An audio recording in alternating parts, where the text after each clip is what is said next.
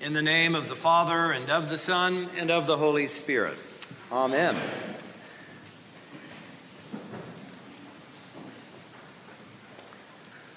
Come, thou long expected Jesus. Long expected because it took time before God fulfilled his promise to bring his kingdom onto the earth through his King, Jesus, his Son and Word. And in the liturgy today, in the other services, you would have heard, in these last days, God sent Jesus, his Word, to be incarnate from the Virgin Mary. In these last days. These last days have been going on for 2,000 years now. And sometimes, if we're intelligent, we might wonder about that and say, what on earth are these last days doing? What is God doing? Why is it taking so long?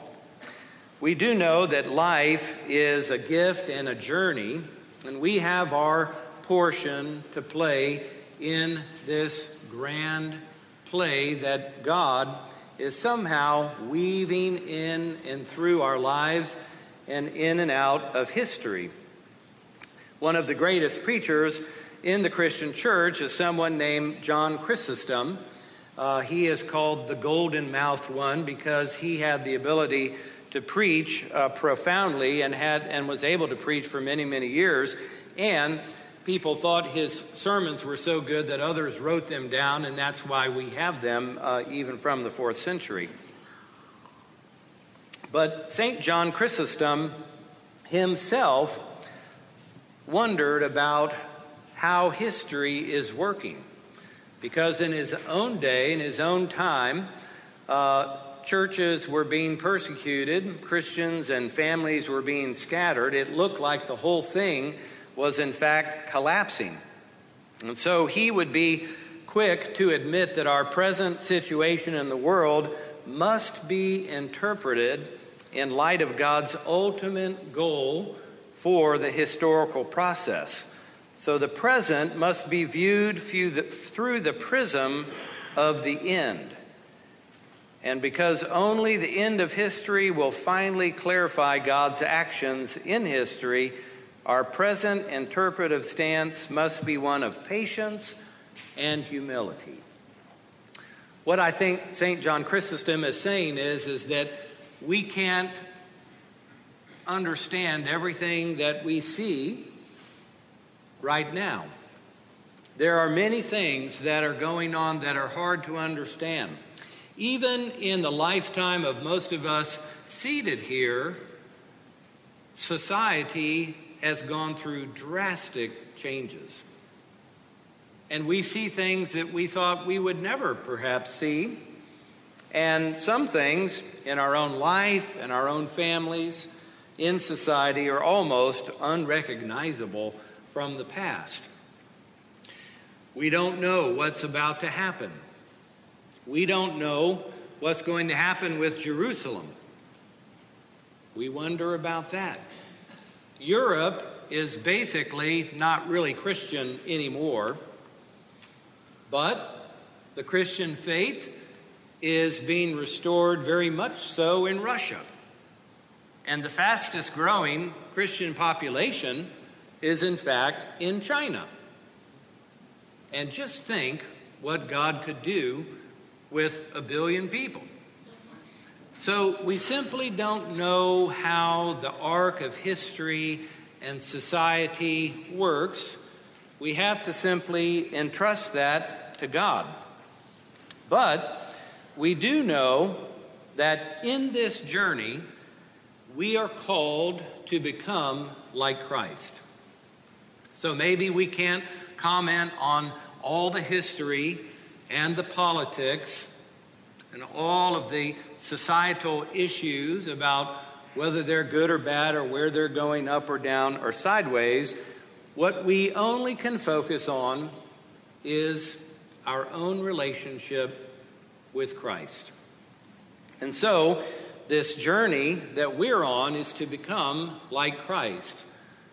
Christ was incarnated into our human nature and into our human race and into our world in order that we may become like him, so that we can be in communion with the God who created it all and share in his divine life and enjoy his divine glory whenever he finishes this process of recreation of the good world that he made, that still suffers to this day under the effects of sin and evil and death itself. And so the last days point to the fact that sin and death and evil have been conquered in Jesus, the Word of God, and in his resurrection.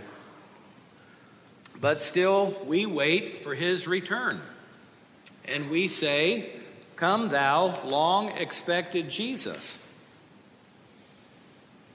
And we don't understand everything, and that's okay. But what can we do in the meantime if, in fact, our journey and our call is that we would become like Christ himself? Well, the first thing would be to pursue this relationship with Christ, this communion with Christ, this participation with Christ, who is, in fact, life itself, God's eternal life in human flesh.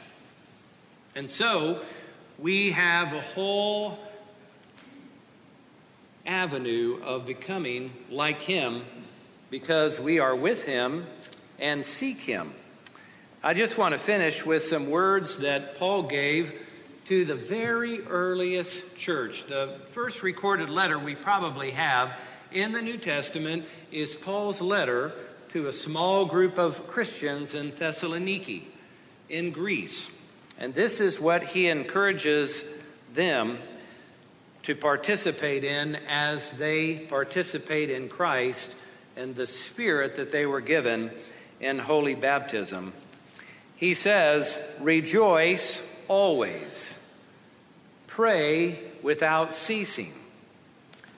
Give thanks in all circumstances, because that is the will of God in Christ Jesus for each one of you." And then he says, "Do not quench the Spirit," meaning the Holy Spirit. "Do not despise the words of prophets, but test everything." And then he says, "Hold fast to what is good and abstain from every form of evil."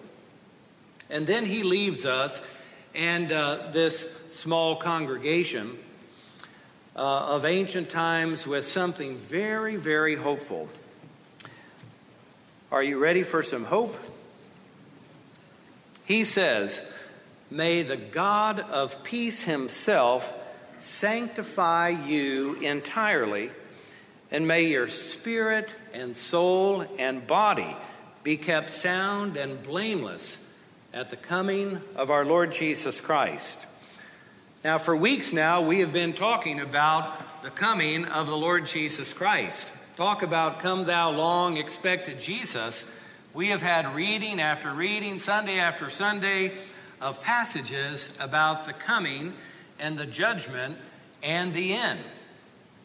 Well, this is very hopeful, because if we are Christians, we believe and accept this judgment and coming. We also know that our death might precede this coming and judgment. So therefore, where does that leave us?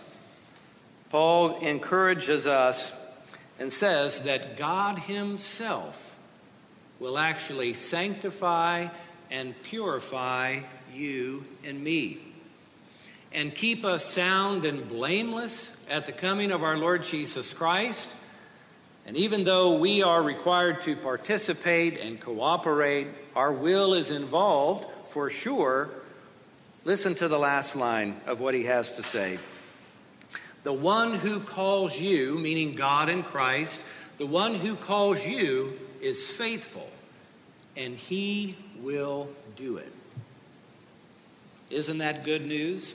So no matter how history turns out, no matter how society turns out, no matter how politics turns out, if we will simply cooperate, if we will continue in faith, if we will not quench the Spirit and be a part of this, continue to receive the risen life of Christ, God, who is faithful, will do it and will purify us and sanctify us and bring us into his kingdom forever and ever.